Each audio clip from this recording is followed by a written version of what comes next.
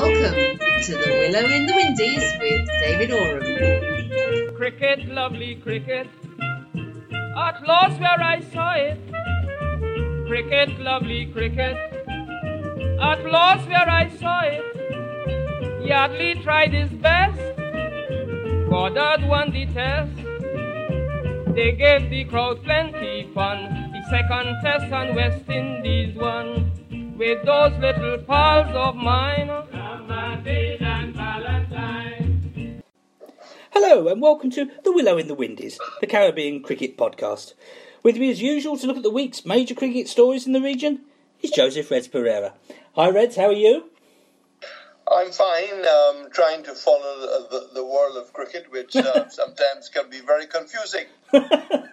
There's a lot of cricket on the telly at the moment. I'm flicking between two channels at the moment. I mean, there's a break in both games as we speak. There's rain in the first one-day international between West Indies and Sri Lanka, and England have just bowled out Pakistan. I've got on the first day as we record. And there's a lot of cricket coming up as well, which we'll be talking about, both domestic and international.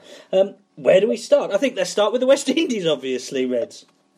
Yes, and again, from the little play we've had, problems with our openers. Fletcher and Charles haven't quite got a start. And, with Lender Simmons unavailable for selection due to other matters, and they're not maybe looking at Dwayne Smith anymore. They've invested in the two Windward Islands players, and they yet to come up, with a decent start. But it's early days yet in the ODI series, and the weather's not all that flush in Sri Lanka. A lot of rain, and conditions might really favour the bowling side if the covers have been sweating. Yeah. You referred to Lendl Simmons there. I'm going to quickly fill out that reference and then move on. Lendl Simmons was ordered to pay 150,000 Trinidad dollars in a court this week in a lurid sex scandal case, which we're not going to dwell upon. But if listeners want to read more on the goings on there, they can Google that and learn some more. So he's got a lot of other things on his plate. Were you surprised though with the composition of this one-day side, Reds? Do you expect Fletcher and Charles to be the openers in this first game? Well, I think they can do some tweaking because the batting since the tour has started has been, very, very poor at the test level, and they could, in fact, do some tweaking. I mean, you can see possibly Ramdin opening. You can possibly even see Carlos Braffett being used as a pinch hitter. They will have to do something to spark up the top order, but even the middle order is having trouble. Samuel's form is not getting any better. No. And the one little indication that Bravo seemed to be, at least staying at the wicket for long periods. I think we're going to have to depend maybe on the all-rounders in the captain himself, Andre Russell, and Carlos Braffett, where he bats. Yeah. Well, there was, in the one warm-up game, which West Indies won, they recovered from, I can't remember exactly what the score was at 7 wickets down, but they were heading for an ignominious total, and a quite remarkable partnership by Carlos Brathwaite and Andre Russell ensued, when they basically both went berserk, and Brathwaite made 100 and Russell 80-odd to turn a nothing score into 300 plus. But that covered up some certainly a woeful batting scoreline before that point. Yes, a real rescue act between Carlos Braffett and Andrew Russell. That would have been a very embarrassing situation because, more than half the batting had gone when they got together. Yeah. And they won that game eventually. Again, that was a rain-interrupted game. The Sri Lankan opposition were 3 wickets down when the game was curtailed. And this game, at the moment, curtailed for the time being, it seems, at least, as well. We're speaking as a game's already started, Reds, but are Sri Lanka or West Indies favourites for this one-day leg of the series?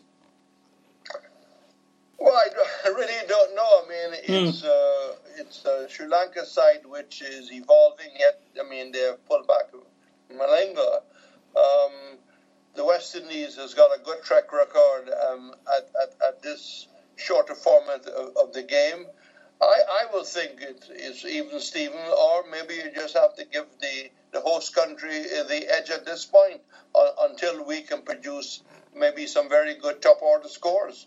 Yeah, and well, it may well be that rain is going to have the bigger say as the series and the 2020s pan out. We shall wait and see, and perhaps we won't preempt too much. Let's move on to the West Indies women's side, Reds. They seem to go from strength to strength, victory to victory.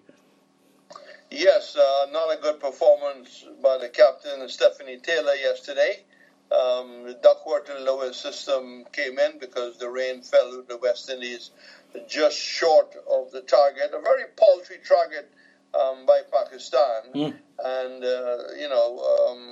it's a pity that Taylor again could not complete the half century.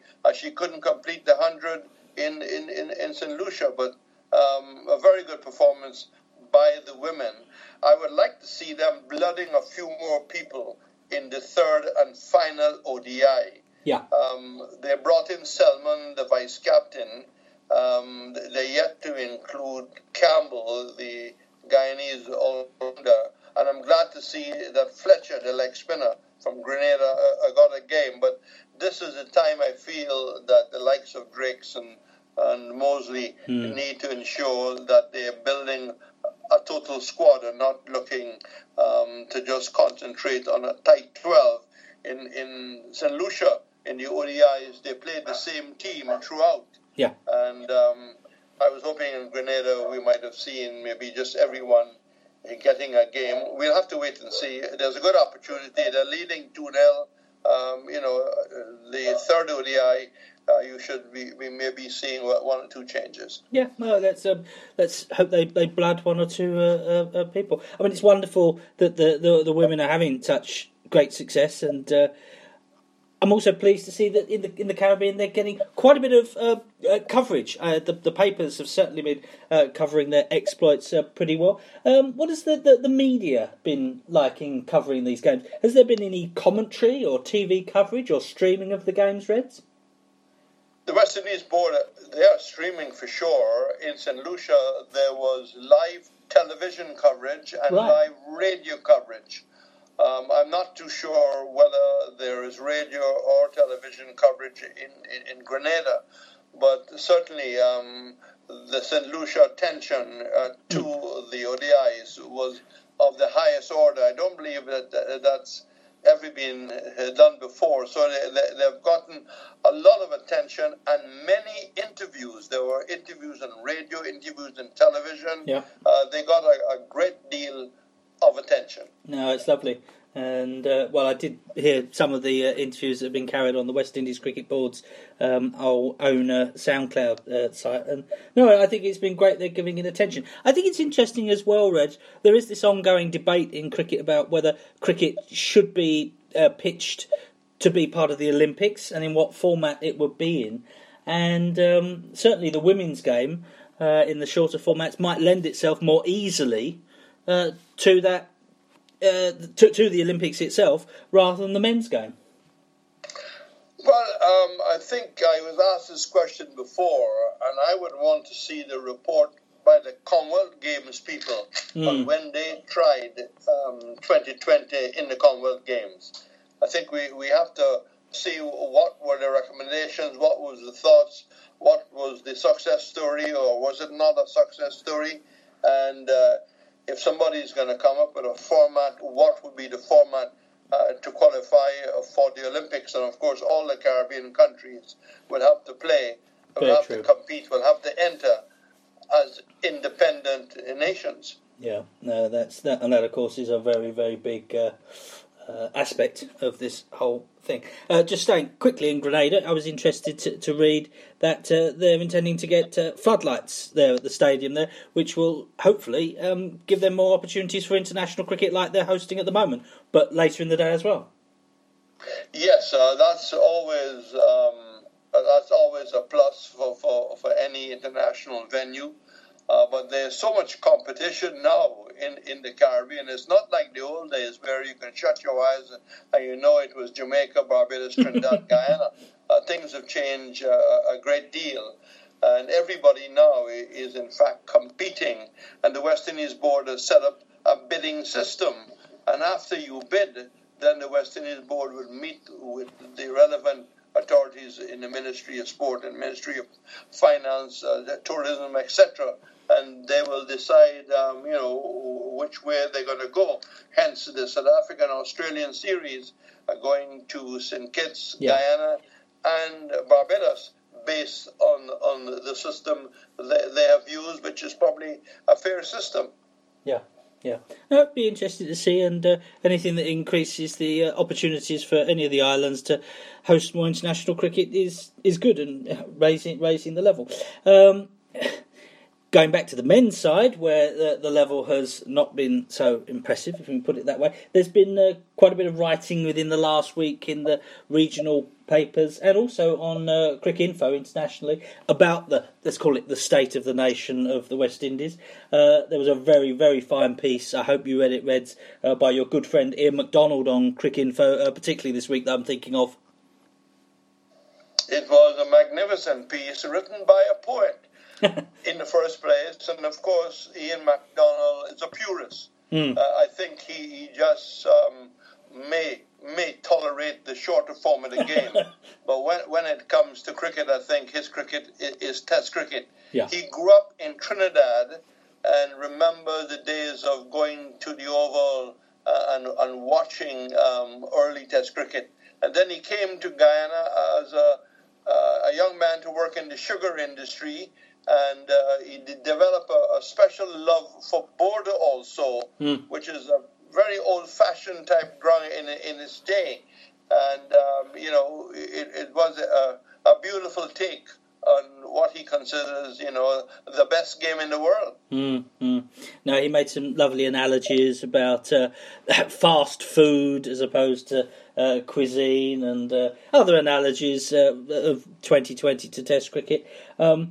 It seems ironic, perhaps it's not ironic, perhaps it's deliberately been timed as such that he's made comments like this not long after Sir Garfield Sober's comments about the desire of Caribbean young men today preferring the shorter format over the longer, haute cuisine format of the game. And I don't know what the solution is towards that. There's a lot of being said at the moment, Reds, about what's wrong with West Indies cricket. I'm not hearing many people coming up with solutions.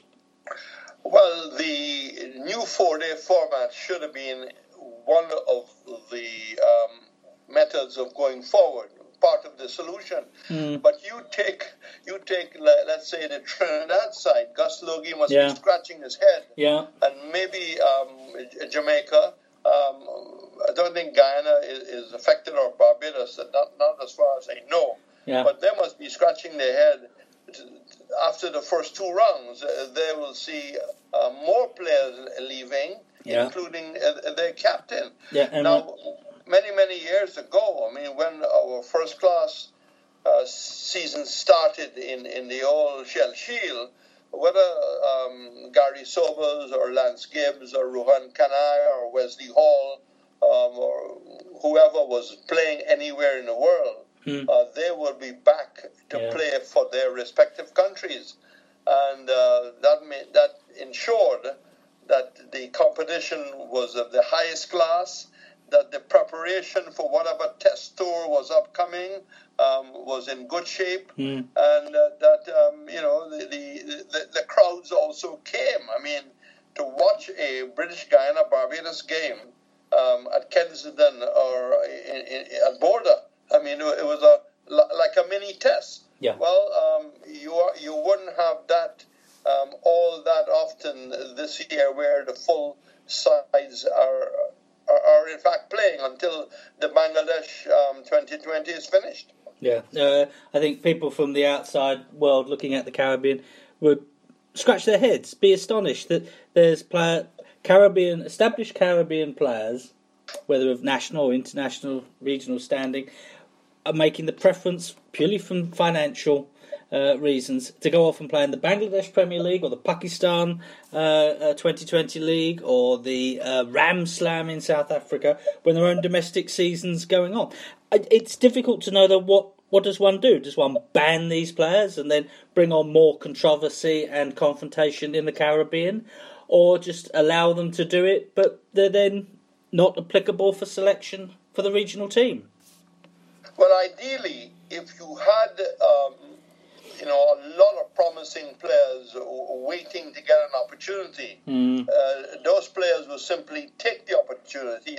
I think the CEO of the Trinidad Cricket Board recently said that it's an opportunity for players who can now get in because of those vacant spots. But back to the point you're making, David, it's a question of money, and these players will ask themselves, how long is my playing career? This is a chance to go and work for some money, which I cannot work for in the West Indies. It's one of those catch-22 situations. The purists should obviously believe that they should stay home and play for their respective countries. And other people will say, look, these guys are getting a chance to go and play for some real money, as they might describe it. And it's their democratic right to go and offer their skills and their trade.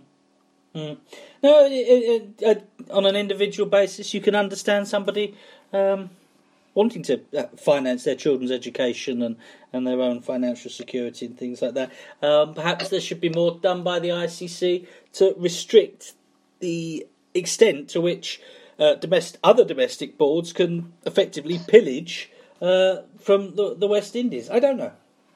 Well, I think Sagarfi Sobers, when he was almost in tears, was making the point about too much 2020, which is obviously a money maker to some of the host boards. A money maker to some of the host boards, I think the ICC should sort of look at this. One of the things that we also should always point out, and the boards should point this out more than anybody else, David, is that they bring the players along from the under 13 and under 15 level, the under 19 level. The West Indies board is involved in that process, along with the various individual national boards that make up the West Indies board.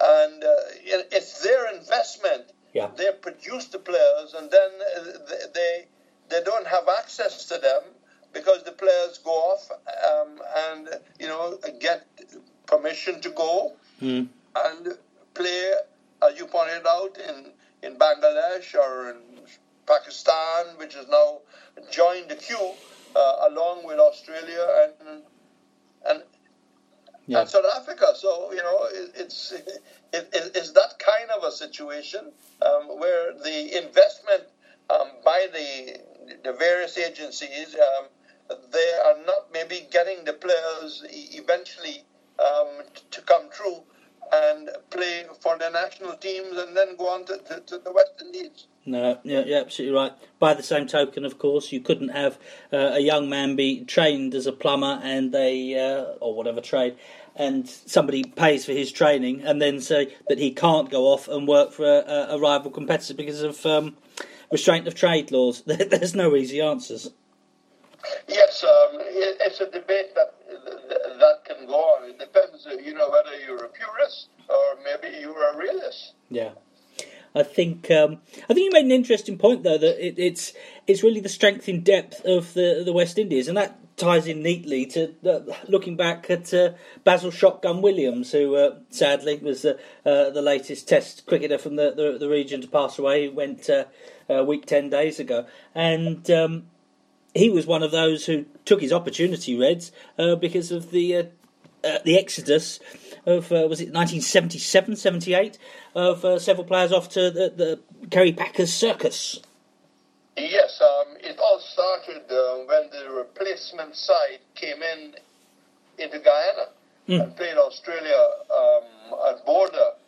A side that Australia had Wood and Sargent batting brilliantly in the last innings to win that test match. But Basil Williams was just attacking. And I think I've made the point that Jeff Thompson was in that Australian side. Yep. And he wasn't bowling off spinners. But Williams, was just attacking from the word go. And that was his style for Jamaica that led him to be selected, because there were a number of other West Indies opening batsmen at the time, and they could have gone elsewhere. I mean, in terms of picking other people.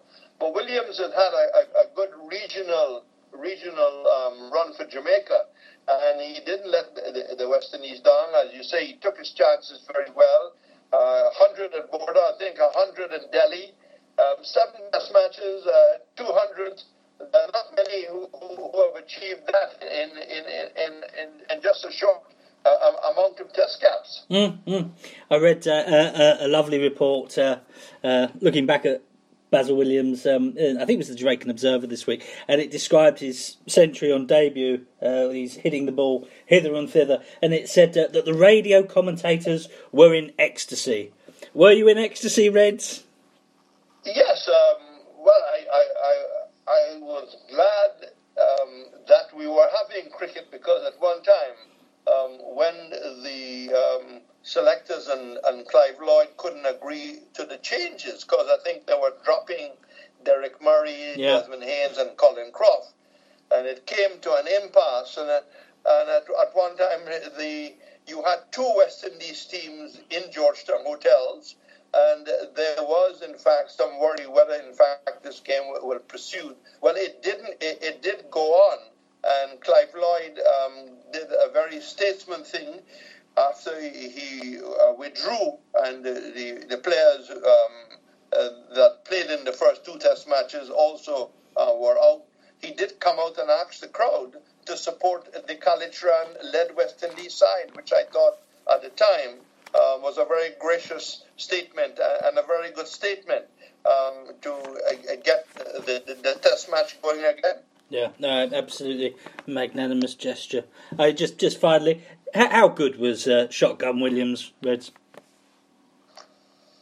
Well, I don't believe that you can doubt his ability as an attacking player.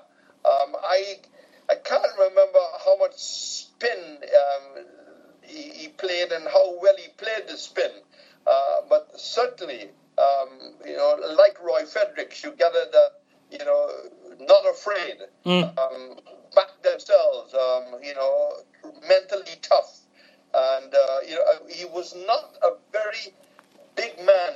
He didn't have the shoulders of Phil Simmons. He was a wiry right-handed Jamaican, and his timing and his power and his wrist and his forearm, they were immense. He was immense, and made a contribution to Jamaican cricket. I mean, after he stopped playing, he was around as selector, as manager, etc. A real lovely personality with a lovely smile. Yeah. As I think I said a week or 2 ago when Steve Camash went, we seem to be losing too many lately. Basil Shotgun Williams. Looking ahead, Reds, an incredibly busy week of cricket. I don't know how we're going to fit in watching all of it. We've got England against Pakistan, the 3rd test, which is underway. We've got the first test match between India and South Africa getting started. Also the first test between Australia and New Zealand. West Indies ongoing one-day series, of course. And the 4-day domestic season starts on Friday in the Caribbean. Yes, and interesting, a little embarrassing for the Australian Cricket Association, where the Kiwis refused to continue a game because it said the pitch was like a jigsaw puzzle. Well, I saw a picture of it, and it looked terrible. It looked like a 7-day track. I mean, you could blame lack of water, but I mean, it looked like it was hardly prepared, Yeah. or it was prepared 2 weeks ago, and it really was a little embarrassing to Cricket Australia, and it didn't help the New Zealand preparation, but it didn't stop Finch and company from really filling their boots. Well, for a start, for a match to be a warm-up match to be abandoned like that, it does remind us of the sort of dark days of ill-prepared pitches that's happened once or twice in the Caribbean. In a way, it's quite heartening that this can happen in Australia as well. But future generations are going to look back at that scorecard, 500 and something for one, match abandoned because pitch unfit. Yes, it's a little hard to understand. And just to go back to the two matches you referred to, the one in Antigua, I can well understand why it was called off. Yeah. The one at Sabina Park, I always felt that if the West Indies were batting, that game would have gone on. I think that our opening batsmen would have been able to cope with the short deliveries. England batted, and I think that they were happy that it was in fact called off at that stage, because they were really under a lot of pressure, lost a lot of wickets, and I think they got the nod that the pitch was not prepared for the standard of a test pitch. I think you're absolutely right. I think it would have been very different if the toss had been the other way around, or certainly the first innings. The simple fact of the matter was that the West Indies bowlers were far too quick and far too good on that surface, and there was every danger that batsmen that weren't up to that standard were going to get seriously hurt. And I think common sense prevailed. But yes, it would have been very different if it had been the likes of Caddick bowling to the West Indies batsman on that day. Yes, and I think it might have been a case of too many people telling the groundsman at Sabina Park what to do. And I think that also came out, that there were too many people directing whether it should be rolled, whether it should be watered, etc., etc. That didn't help either. No. Well, and we know that there's been so much inconsistency in the preparation pitches in the Caribbean in the generation since. Just going back on those international matches, Reds. What are you looking forward to most outside of the West Indies? The India South Africa match, or perhaps Australia New Zealand? Well, I think we're gonna be in a vortex, if I can use such a word, because both are going to be carried on television. Yeah. The India South Africa will be on television, and the Australia New Zealand will be on television. So I don't believe we're going to get much sleep, and we will be probably those of us who care to maybe miss the first session, and then taken after lunch and until close of play. A lot of people are going to be fairly weary-eyed in the following. The other little matter before we close is the question of Phil Simmons. Yeah. All the papers are carrying that Phil Simmons has been reinstated, but no official word from the West Indies board. And it just seemed to have gone on much too long, David. Absolutely. I gather there was a recommendation to the board. Whether that recommendation has been looked at by the board, but no firm West Indies board release has come out. There's been a lot of newspapers, and you can check this morning. Yeah. You can check yesterday. Phil Simmons reinstated. I think the question of him going to Sri Lanka at this stage is probably out. Yeah. And if anything, he's got ahead to Australia. And something has got to be done about the batting. I think he really needs someone of the highest quality to help him with the batting. We've got a bowling coach in Curtly Ambrose. I think we need really a world-class player to work with Phil Simmons and taking charge of the batting, or else I don't see us doing all that well. Yeah, no, it does seem that Simmons is going to be back soon. Nobody has denied the story, and apparently Simmons has been spoken to. But yes, to let it drift on almost a week now without some clarity again, that's just not very well organised by the WICB. But they often don't seem to be able to quite control the story, do they, Reds? Yes, I think that a different kind of administrator would have been more on top. Yeah. I think you got to be more on top, more assertive in a matter like this. Yeah. Than it just sort of lingering on, and when you speak, you don't really come up with any kind of definite, clear information. Yeah. No, well, we could certainly do with some more clarity on that front. And on that, I think that's just about the time to go. As ever, Reds, I'd like to thank you, and if you'd like to thank all our listeners in the different regions. Yes, we have listeners in Grenada, in St. Vincent. We have listeners in North America, both in the US and Canada. I think we have some listeners in the US Virgin Islands, and we have individual listeners. Ricky Skerritt, the former West Indies manager, was telling me recently that he's been listening to the podcast, and he has enjoyed the balance and finds that there's no bias one way or the other, that it's been fairly factual and fairly honest. That's the way he described it. Well, that's lovely to hear. That's clearly a tribute to you, Reds, because my bias, as ever, is clearly in the England camp. Well, I mean, I could remind you many years ago that you produced some real turners against Australia. Jim Laker, 19 wickets, wasn't on the best track in the world. Old Trafford in '56. Yes. But no, in the spirit of neutrality, we do try to tell it as we see it, don't we, Reds? And you were thanking listeners we have in different regions. I just want to point out Australia as well, where we've got very good friends on the Can't Bowl, Can't Throw show. And any of our listeners, if they want to go and find Dennis Freeman and Cat Jones, their show again, Can't Bowl, Can't Throw, they interviewed a day or two ago one of your old colleagues, Reds, Henry Blofeld. Yes, you remind me of a situation, if we have another minute.